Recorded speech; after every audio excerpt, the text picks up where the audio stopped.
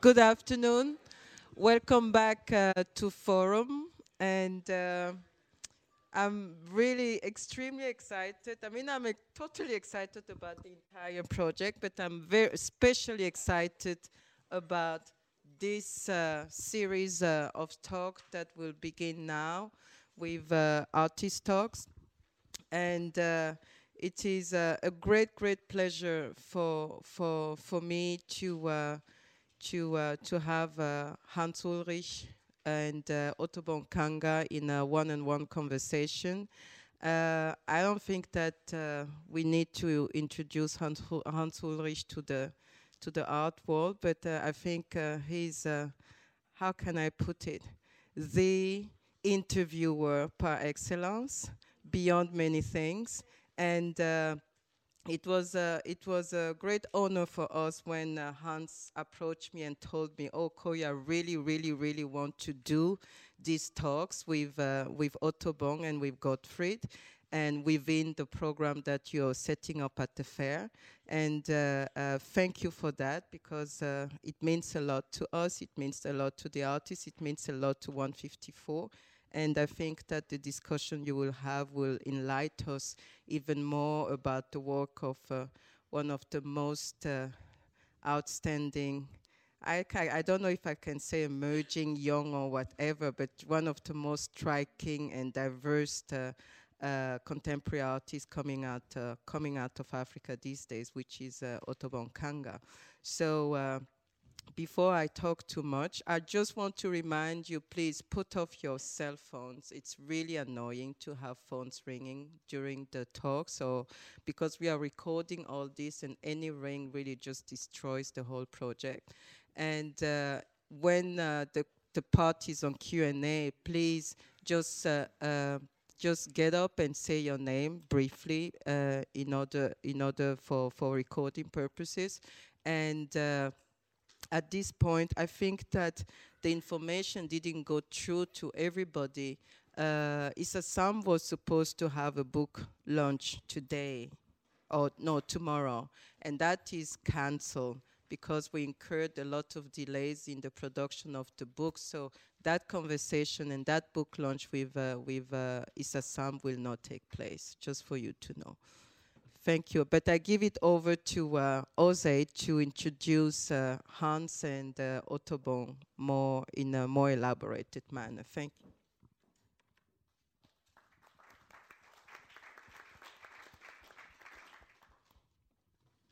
Thank you. And as Koya said, Hans certainly needs no introduction. Hans Ulrich is co-director of the Serpentine Gallery in London. In 2012, he curated Jonas Mekas shows, Thomas Schutte, Figures and Faces, Yoko Ono's show, To the Light, and also at the Pavilion of Herzog and de Meuron, Ai Weiwei, and the Memory Marathon. His recent publications include A Brief History of Curating, Project Japan, Metabolism Talks with Rem Koolhaas and Ai Weiwei. And then we have Otto Kanga. Otto lives and works in Antwerp, in Belgium, and in Berlin, Germany. In her work, activities and performance permeate all kinds of media and motivate photography. Her recent exhibitions include Play, Recapturing the Radical Imagination, and the Sharjah Biennale 2011, and also a show at Tate Across the Board 2013, and Across the Board at Tate, Politics and Representation. So could you please welcome Otto Kanga and Hans Ulrich.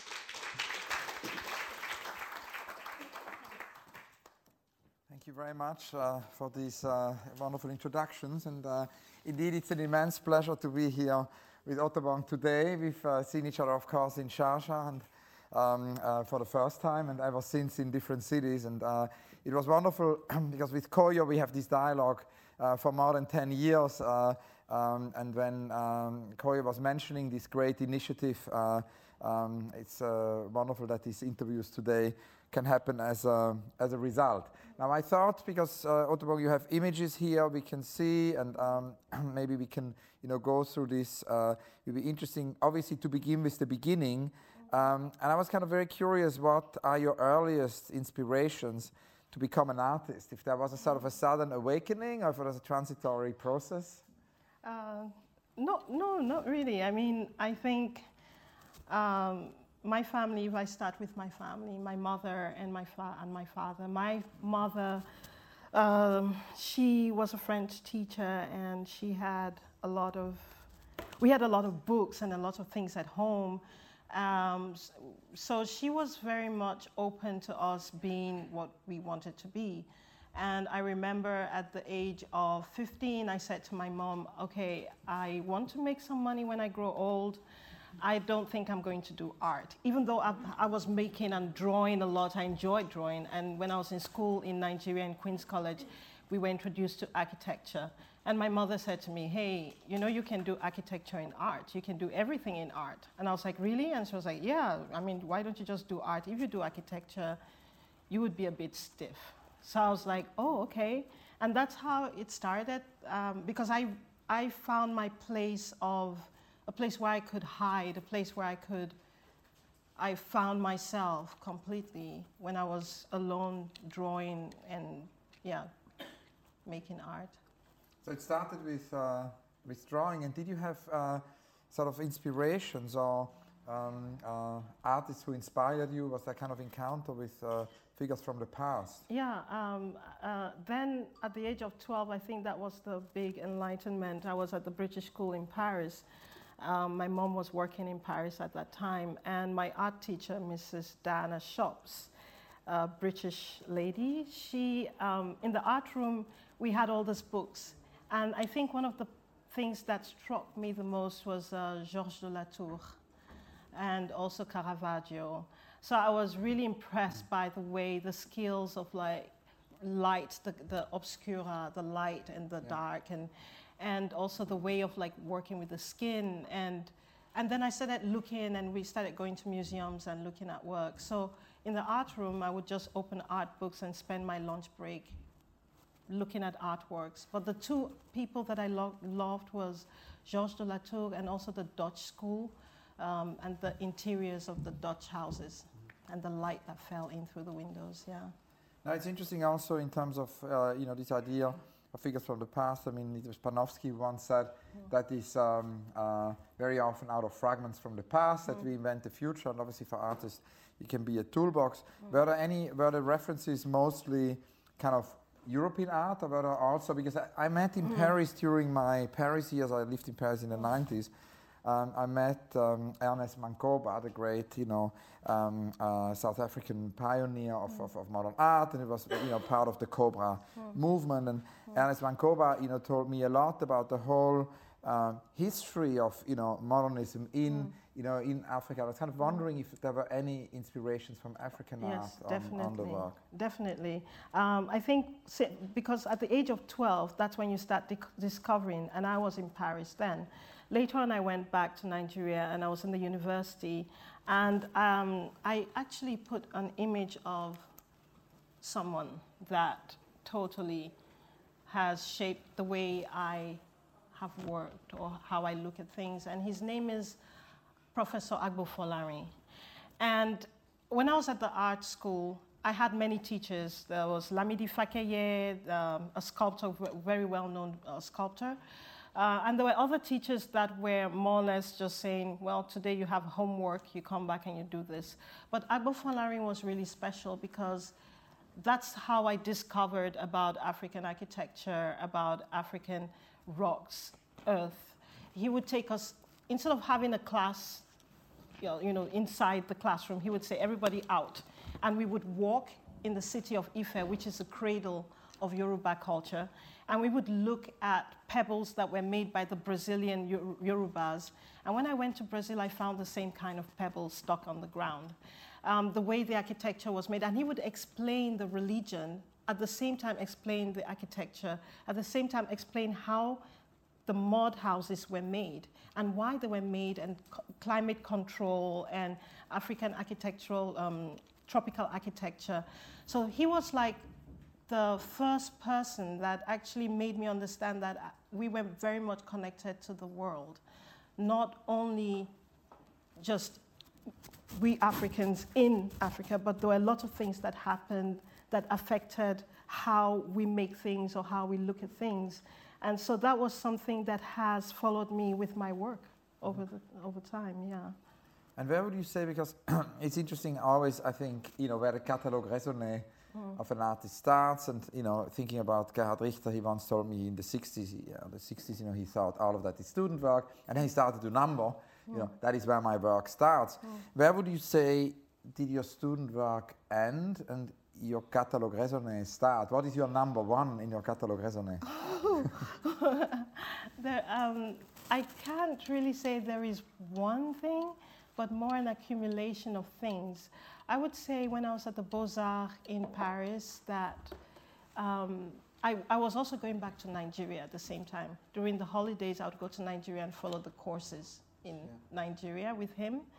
And so with the first work that I think that was really important for me was called Fattening Room. That was the first time I could relate to something of my culture, which is the Ibibio culture, with the idea of fattening the woman to become beautiful. And at the same time, looking at people like Fatih Hassan, Zaha Hadid, Demas Nwoko, different kinds of architects from the continent itself, and trying to understand what it is to find home. The idea of fattening, the idea of becoming someone else in the process. And so that reflection started taking place, and the first work that I think has a very big impact for me is the work called Fattening Room, which was made 1999, and I was still in school. And do you have images of that? Or no, more because later work? I have mainly the work of Sharjah, because I thought we'll be talking about that. I didn't put everything together. No, we can go fast track to your early work and then soon get to Sharjah. And I'm sure you can then all see these images on the internet later. But the thing is, one of the things I was wondering also is when then performance art entered, because seeing your work in Sharjah, this sort of long durational performance, I was wondering, starting with drawing and then architecture, when or how you discovered that actually performance art is a form you wanted to explore, and if there was an epiphany for that or a sort of a sudden... The performing arts, has always been there, but I never considered it as performing arts. I always tell people that born in Nigeria, living in Nigeria, the performance is everywhere. That is my stage that's actually where I learned about performance, where you actually shift and become two persons at the same time, where you have to be immediately present. You have to be constantly present from the time you wake up till the time you sleep. So it's a society that's already impregnated with that kind of energy that you have to be totally aware and awake. But later on, I think when I came to Paris, I then realized that, there is this thing called performance art. And for me, I just saw it like, well, it's something that should be, I didn't see it as anything special somehow. But I realized that I could perform. I realized in church we sang in the choir. You're constantly performing. You're constantly... but then to take it into an artistic level came in with the work of Fattening Room, because the making of the photographic work at the end, the Fattening Room was a piece that was made out of mud, clay, and every day I built a ring around it, and then finally it was like a little hut, almost looking like the Meninas de Velasquez, and I was inspired from that. And then I put myself in it, and I made a costume, a very classical 18th century costume, and I performed for the camera person that would take the pictures, and they took over 80 pictures, and from those pictures I chose about 18 to make the final picture. So that was more or less the first time that I could mix my ideas of architecture, sculpture, costume making into performance, and finally into a photographic work. And listening to that, I was also wondering about the research, because I read an interview with you the other day where you say that it's the quest to the unknown that triggers your work, and you very strongly research when creating work. And I was wondering if you can tell us a little bit about the research behind these projects in art, but also other disciplines. The research, I think that's very crucial. I think today and today's time, it's not just enough to just make a work and then put it out there, because people ask you questions, people interview you, people ask you, what are you doing, how are you doing this? And the research comes with also trying to understand myself, try to understand my background, where am I coming from, where am I going, how am I connected to the world, so that wherever I go, there is something, a place of interest, there's something that connects me, there's something that makes me understand why things are. And I think the more I dig, the more obscure it becomes, the more difficult and more, it shows other roots that I can't understand. But that for me is very exciting, because the more I don't understand, the better it is. That means it gives me the possibility to insert my own fiction and my own way of like looking at things that have already been written by others, but sometimes not necessarily the truth. So the aspect of research comes with like finding my place within the things that I am involved in. So like, for example, at the Weltkulturen Museum, I worked behind I entered the collection of the museum, and I specifically wanted to work with the African collection, because we always say Africa, but it's huge. And already in Nigeria, to already understand Igbos, Hausa, Yorubas, then the next thing we have to go to the Senufos, all these different cultures have very specific ways of making things and necessity of making things due to climate, due to the natural resources that they have there.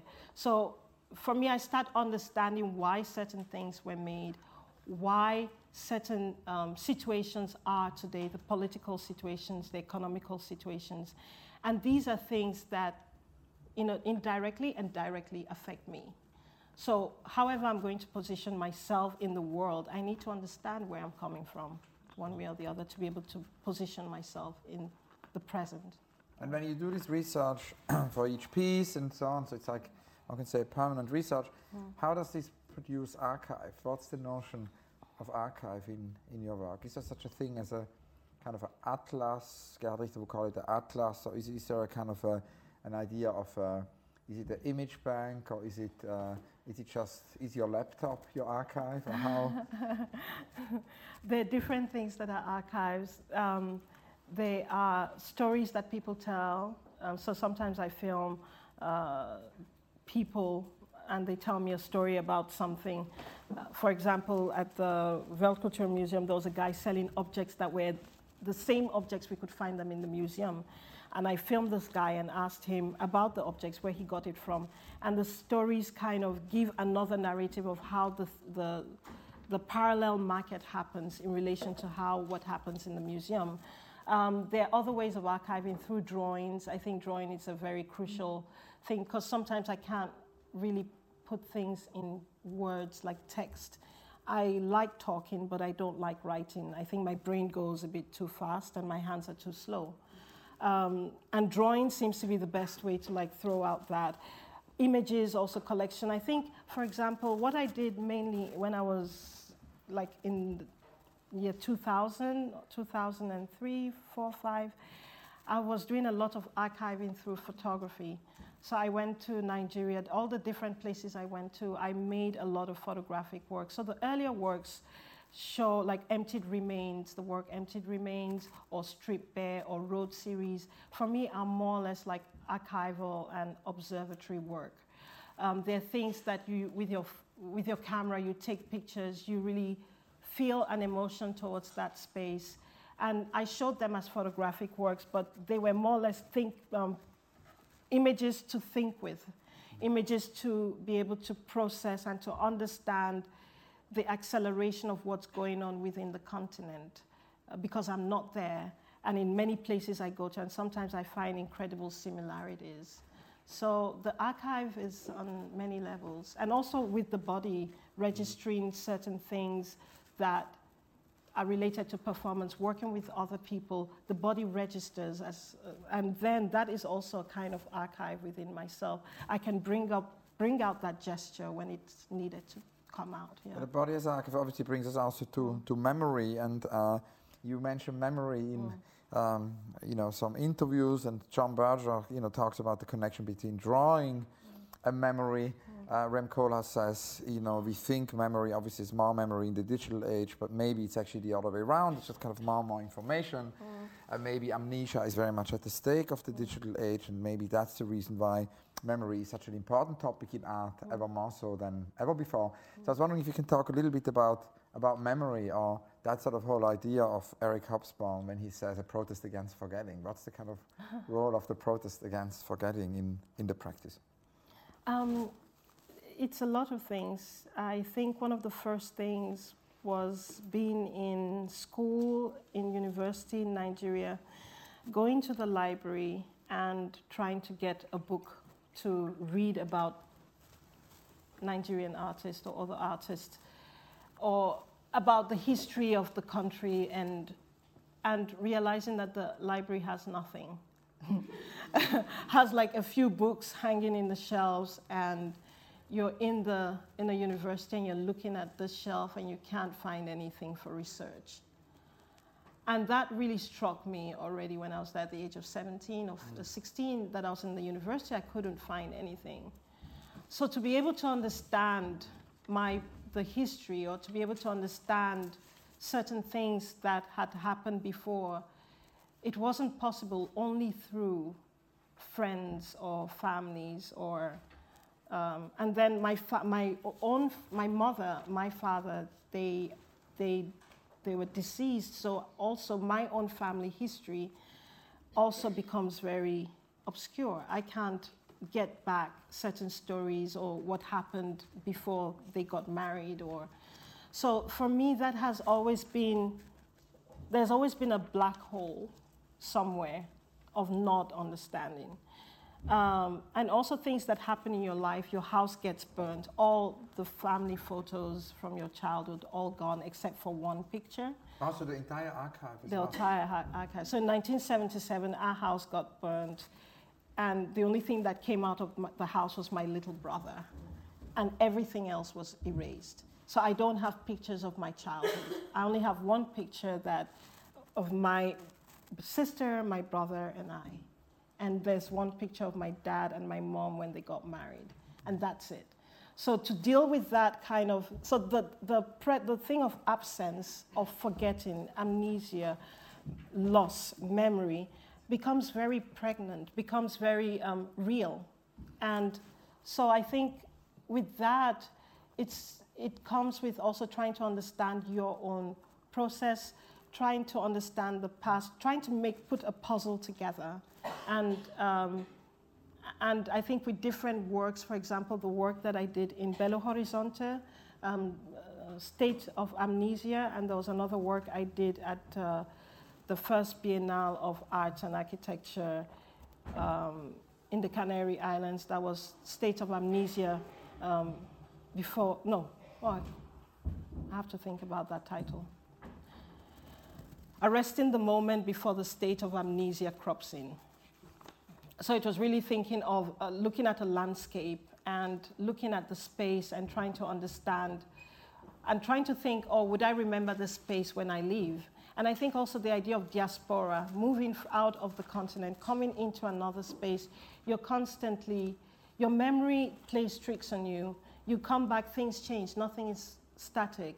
And so these things heighten the way that I look at things and try to register or imagine or try to work with memory in a way that things are kept. But I don't want to keep them fixed. I want to reflect on them somehow. Yeah. And maybe that's a good moment to go to the images, no? To yeah. look at which has to do with the memory of certain pieces. Yeah, I think I'll just go through certain pieces. Because this piece, for Sharjah, this was the first piece that I made in Charlottenburg, in the Kunsthalle Charlottenburg, and it was curated by Charlotte Brandt and Koyo Kuo, and the exhibition was called Make Yourself at Home. And one of the things I was really thinking of was the idea of stone, and stone is something that is everywhere. that makes one feel comfortable. I realized that actually it makes me feel comfortable, that I see sand, I see stones, I see plants, I hear birds, just the basic things of life. And so I decided to make a piece that had, these are prints on stone, digital prints on Galala stone, Egyptian flat stone. So when you look at it, you really think there is a stone, but actually there isn't. So it was also looking at the idea that something might, at the end of the day, when we dig through archaeological things, we have this remains of something that tells us about the past. And here it would be more or less, let's say, a digital print of a stone of something that was of the past or that is of maybe a possible future. And here there are 6 tables with like a poem and an image. And I think this one is called Protect. And it said, if my breasts were made of stone, I would walk around and feel something about being strong, and because then my body can resist to whatever things that hit against it.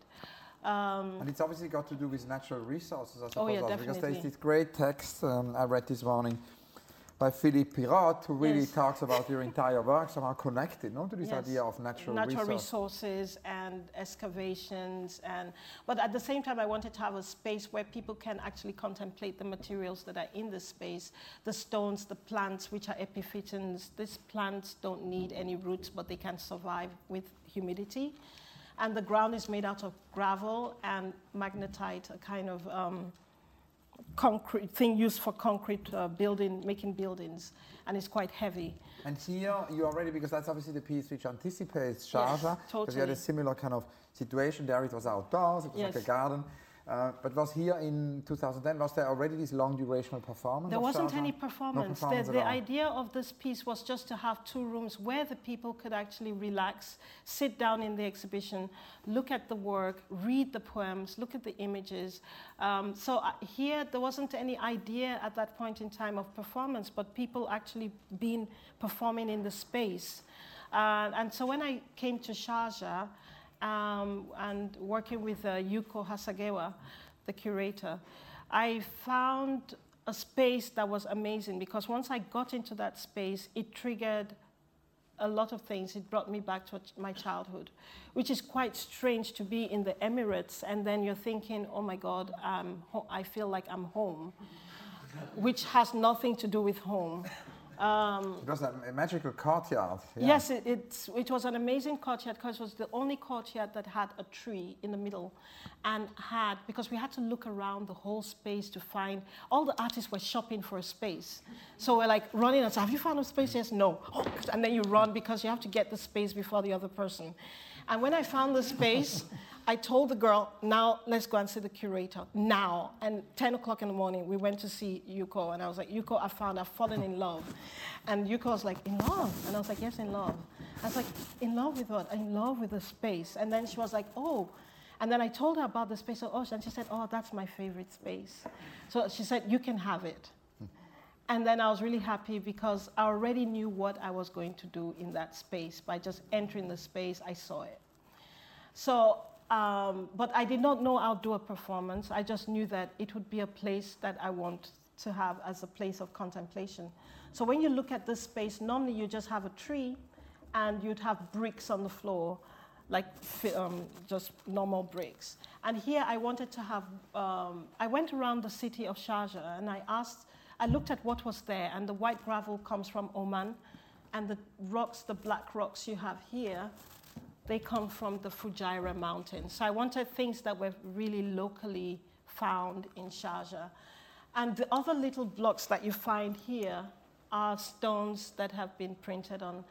And as I started working, I had a general idea, but as I started working, I realized that this space actually makes me feel like I'm home. It's a Bahraini-styled architecture building, which is quite rare in Sharjah, because most times they have more of Arabic, but more Emirati kind of architecture, or the glass buildings, huge. But this one had a very special feel to it, and it was taken already from the 19th century or 20th century.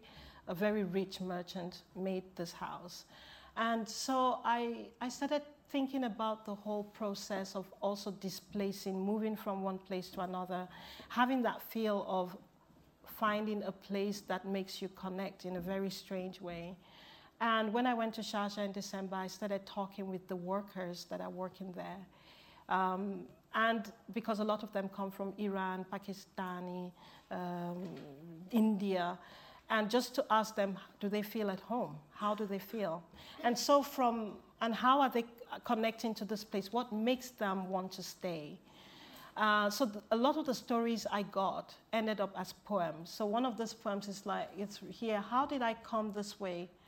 Had I a choice, I let go by. Those fertile fields glittering bright and far in the night, needed but a hand to plow. Alas, broken and adrift, too old to fly or flee. And this was a story of an old man that I met working in a shop, and he didn't have enough money to go back, neither did he have enough strength to stay. So it was really, and also the glittering of Dubai and the lights, and they think you can make money, but not really. And when we got there, it was like really strange, because I thought initially that it was a situation which had always been there. It was that sort of was magical, because it was almost as found, and then I thought you would do this performance, and then I realized that you had actually brought all these materials there, and that then made me think of an earlier piece where you already moved sort of natural resources, which is this homage or this reference to Alan Capro. It's called Baggage from 2007, and it revisits the 72 happening actually of Alan Capro, whom I used to know very well. I worked with him on, Do It and instruction pieces of moving resources. And so you transported bags of sand from a campus, actually, construction site to a beach in Galveston. And so it was really a transfer of materials. Can you talk a little bit about this? It seems to be very interesting, because here also you bring natural resources from one place. It's a dislocation of some sort. Baggage. Baggage was a very emotional piece. When I was asked, I think by Philippe Pirot then, he was preparing the work on the enactments of Alan Capro, or the reinterventions of Alan Capro. And he asked me, would I want to do, look at one of his scores? And I said, well, let's look at it. I'm not sure if I'll do something with it. And going through all the scores, there was just one score that really touched me, called Baggage. And that score was written in 1972, and he did the score with 20 of his students from the Rice University in the States. And so I decided that I will then do this piece alone, because actually Capro has never set his foot in any part of Africa. And I thought, well, since there's going to be a kind of collection of the work with his estate, it will be the first time to connect his work with my continent. So it was a way of like saying, okay, I'm going to do Baggage. I'm going to take the sand, because the whole score was taking sand from from wherever you take sand, and then you you tag it with an owner's name, go to the airport, deliver it at the airport, pick it back up, wrap it up, send it by DHL to the owners. And so for me, I thought, well, I'll use this way to like also think about the movement of goods, how goods move from one place to another, but at the same time, how people are so restricted. We're able to eat each other's kinds of food and material and use it in our phones. It's coming coltan from Congo, copper from here, that, and it's all mixed up with what we are every day and what we are using every day. But then as people to move, it becomes more and more difficult. So I thought I would just take the sand to Lagos. I picked the sand in Holland in 3 different places, had a bag. I went with it to Lagos. Through the airport, it went fine. I was a bit worried. I finally dropped the sand in Lagos because it was quite hectic because of traffic, so it would take 4 or 5 hours. And sometimes I just had to try again the next day. Finally, I got to the beach, the sand poured the sand out, the water took it away, and then I brought it back by DHL.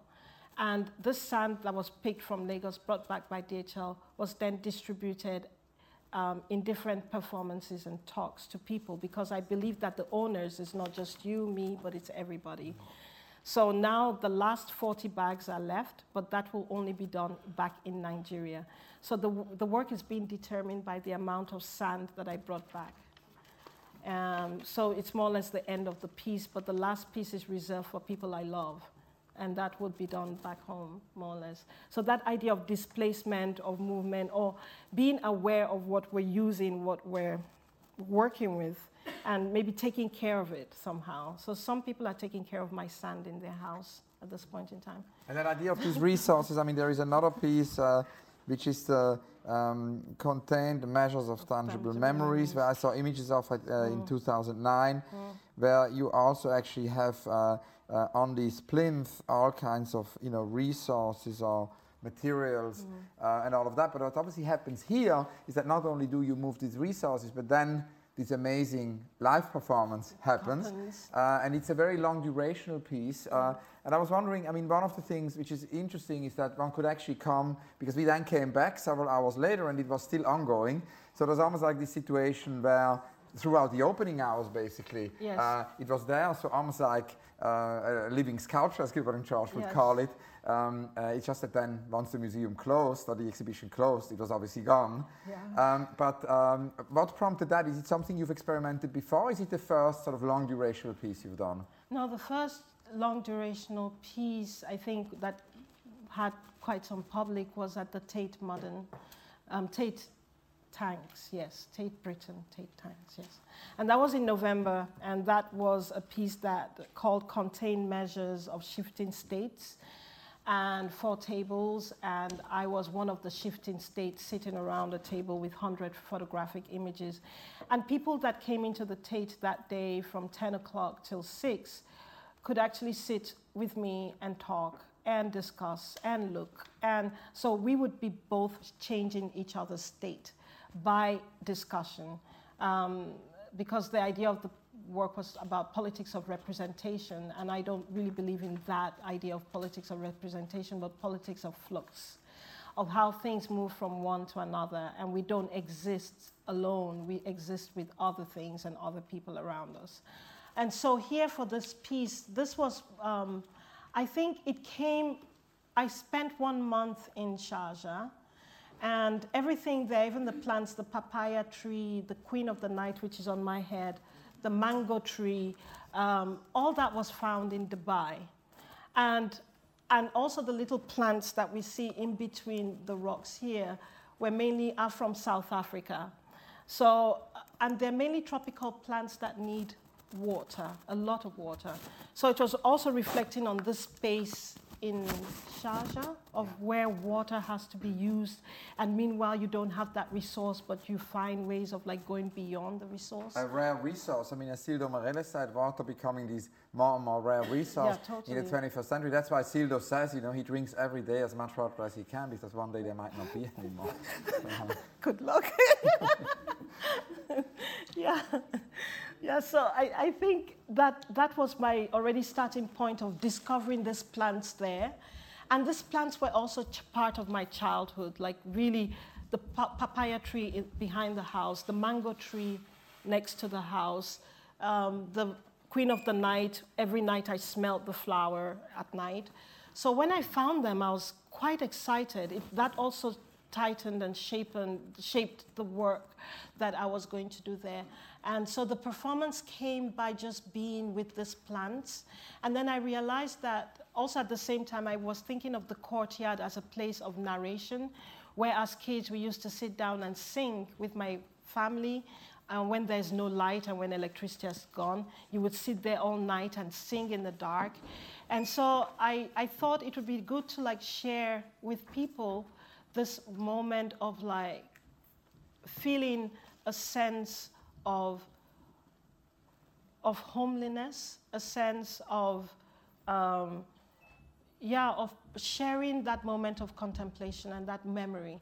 So a lot of the stories were also research on the mango, where it came from, the mango tree, the papaya tree, how it moved, how did it come into Africa, because it was originally not there. And meanwhile, it's been adopted and everyone says, oh, mango is from Africa or papaya is from here.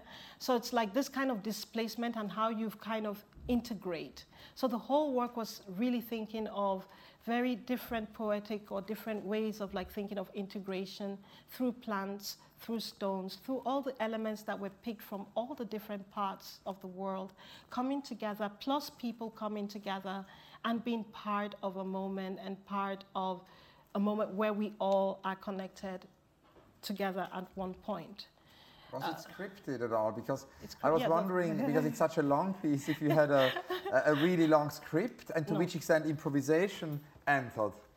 There were few things that were scripted. That means Yeah. all the research on the plants, the names of the plants, Cestrum nocturum, Noctunium, the history of the plant, all that was all researched on. Ratrayani for the Queen of the Night, the Queen of Jasmine, you know, all the names, all these things were all researched, and that was all planned. Certain songs were planned, some songs that my mom sang as a kid that made me really happy. Some things were really planned. Also, for each plate on the ground, there were names of things that I could then talk about. An air plant, what is an air plant? So I'll do all my research on the air plant. But then the other parts where the improvisation with the public, where people had to vote, what would you want? Would you want a dance or song of the plant? That came through interacting with people. There are certain things that I didn't plan, and also when you get to a point of beyond where you can control your body, then I think at that point in time, you more or less feel the public coming in, and you can share a very intimate moment with a person because you feel this person, there is a kind of connection that is happening within the space. So not everything was planned, and of course it's 9 hours. I can't plan 9 hours. I improvise 9 hours. I work with others. I search for the strength of others to make it possible to move on. Now, one thing I'm interested in also in knowing more, which I wanted to ask you in Sharjah, but then we didn't have the occasion, so I wanted to ask you today, is this idea that in your long duration pieces, like the piece you describe at the, in the tanks, at the Tate, or the piece in Sharjah, it's obviously you performing with other people, but mainly you performing, and you are present, the artist is present. Now, there is with a lot of long durational work, a notion of delegation or a notion of instruction where the artist basically can be an open scar, but where the artist basically takes on board, other people, and that's how the piece then can be there can be there every day at museum hours, and that's, obviously something we've all experienced with, pieces of Tino Segal, but it's something already very early on, for example, you have it in early Bruce Nauman pieces, that possible loop that performative piece can be there forever. And it's something which, for example, Ionesco, one of my earliest childhood memories, I met this playwright, Eugène Ionesco, in the streets in Switzerland in a chat, and then he basically told me that his play had been performed for more than 40 years, the bold singer, La Cantatrice Chauve, every single night in Paris. So he said, somehow it's almost as permanent. It's probably more permanent than a public sculpture, which has been removed after 20 years because people didn't like it anymore. It has always been there. So, and that obviously also worked only because, he had written the play, and then different people every night would, would do the plays. I was wondering if that is something in your work, either present or potentially present, or if for you it is essential to be present yourself. That's something that I've had some issues with. How do you say?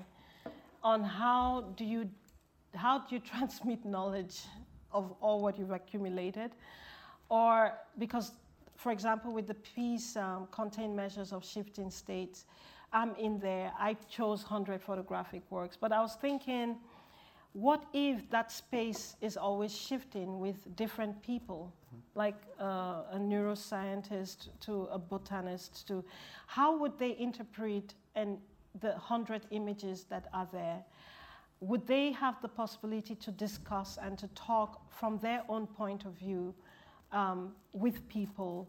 So these are things that I'm trying to see, like with the performance. I have my own knowledge, I have my own research, but I'm also interested in how can this be given out to someone else with a specific knowledge or a general knowledge or broad knowledge of things. And so these are things that I'm looking at to see how possible I can work with that. So far, it's been very much coming from an inner quest and inner research, but slowly and gradually, I think in the next piece I'm going to show now in Germany at the Maxim Gorky Theater, I'm going to be working with 4 dancers, and here it's more or less, I give out the work for them to do it for 4 hours.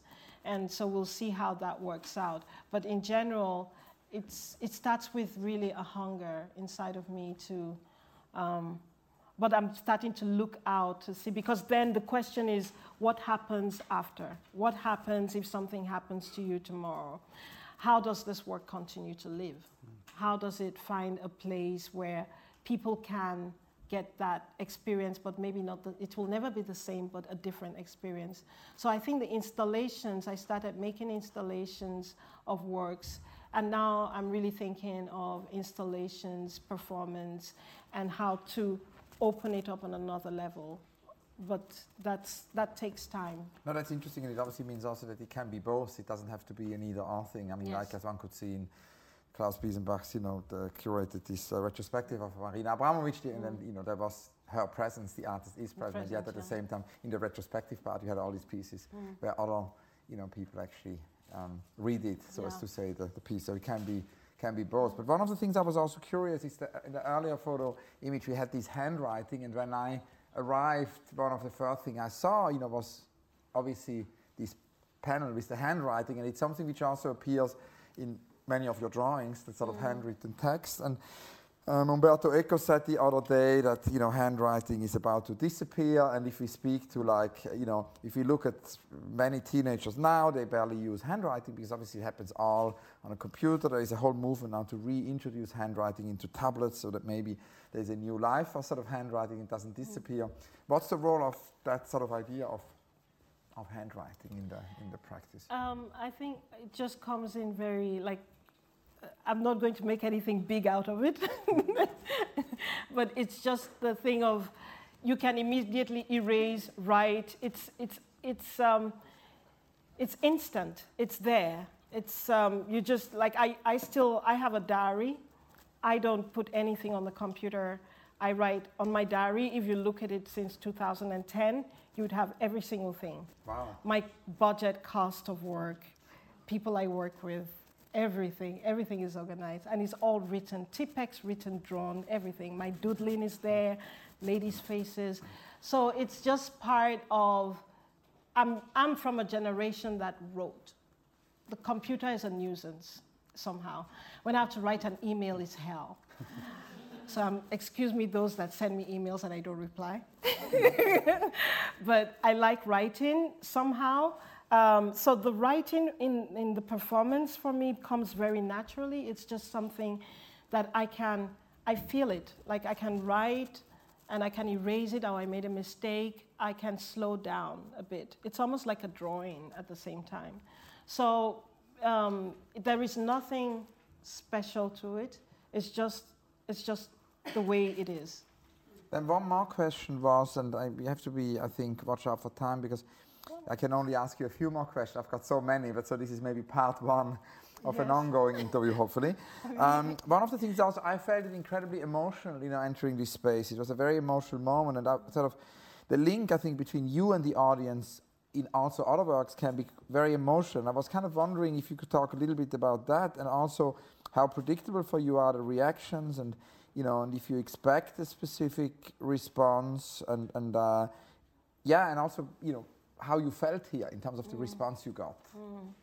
I don't expect anything. I think, like what I said earlier on, living in a society where you, as a kid or as a teenager, where every day surprises you.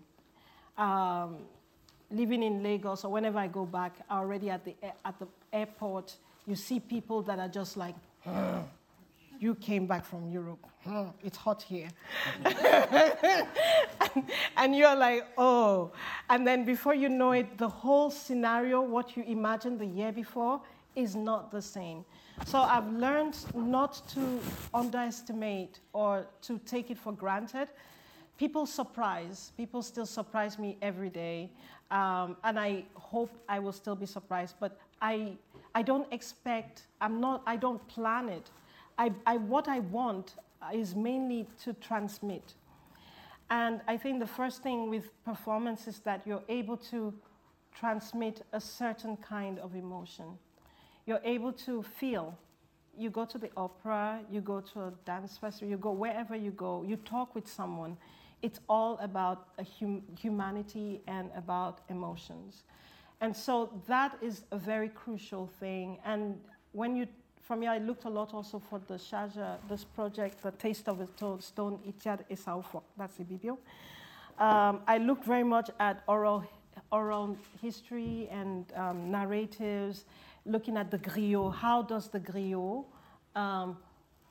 tell the story within a society? How do people listen to this person each time, again and again, and still be taken, still be empowered? How do orators talk and create a space where people can feel? Why do people vote for certain people? Why? What is it that makes you believe in something or believe in a moment? So these are the kind of things I was looking at. And also going to church, or you're in church, or you go to places of parties, of big mass parties, there is an energy. How do you create that? Because the thing was quite complicated here, because people could go out and come in constantly. So that means that the flux of energy is always shifting. So a lot of times it was constantly shifting in the space or refocusing on a group. And once a big group comes in, open up the performance, re-welcome again, open up the whole piece, the body, everything, a song starts. That's how you can draw in someone into something else. So it was like looking at different strategies of like bringing in and also letting go somehow. Wonderful. Yes, I know we have to cut. I've got one last question. I need to ask you that question because my only recurrent question in all my interviews is a question about unrealized projects. It's, we know not much about artists' unrealized projects, and we know much more about architects' unrealized projects because they publish them. Yes. And I was wondering if there are projects of yours which have been too big to be realized, too small to be realized. The other day I spoke to Doris Lessing, and she was saying, like, they're not only the projects we couldn't do because they were too expensive or too big, or we didn't have time, but there are also the projects we, maybe didn't dare to do. Maybe there's also such a thing as self-censorship, so that would be another type of unrealized project. Or, last but not least, projects which were censored because they couldn't happen. But can you tell us about your favorite unrealized project? Well, I have one that is ongoing now. It's not unrealized, it's not yet started, but it will start.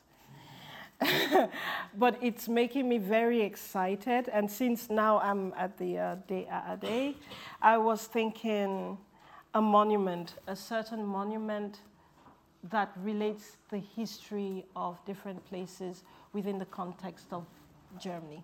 Yeah. But a monument that could be part of a touristic guide, a monument that commemorates a certain kind of connection between the West and the South. Because a lot of times I go, the only places I would see anything that makes me that connects me and says, oh yeah, there was a history with the West and with South and wherever, is ethnographic museums. But you don't really see a monument that you go outside and everybody knows this monument tells a story about what happened in the past and the possibility of a possible future. I'm not going into the details of it, but it's something that I feel like that enters more into political realms of like dealing with land and mapping a space within here.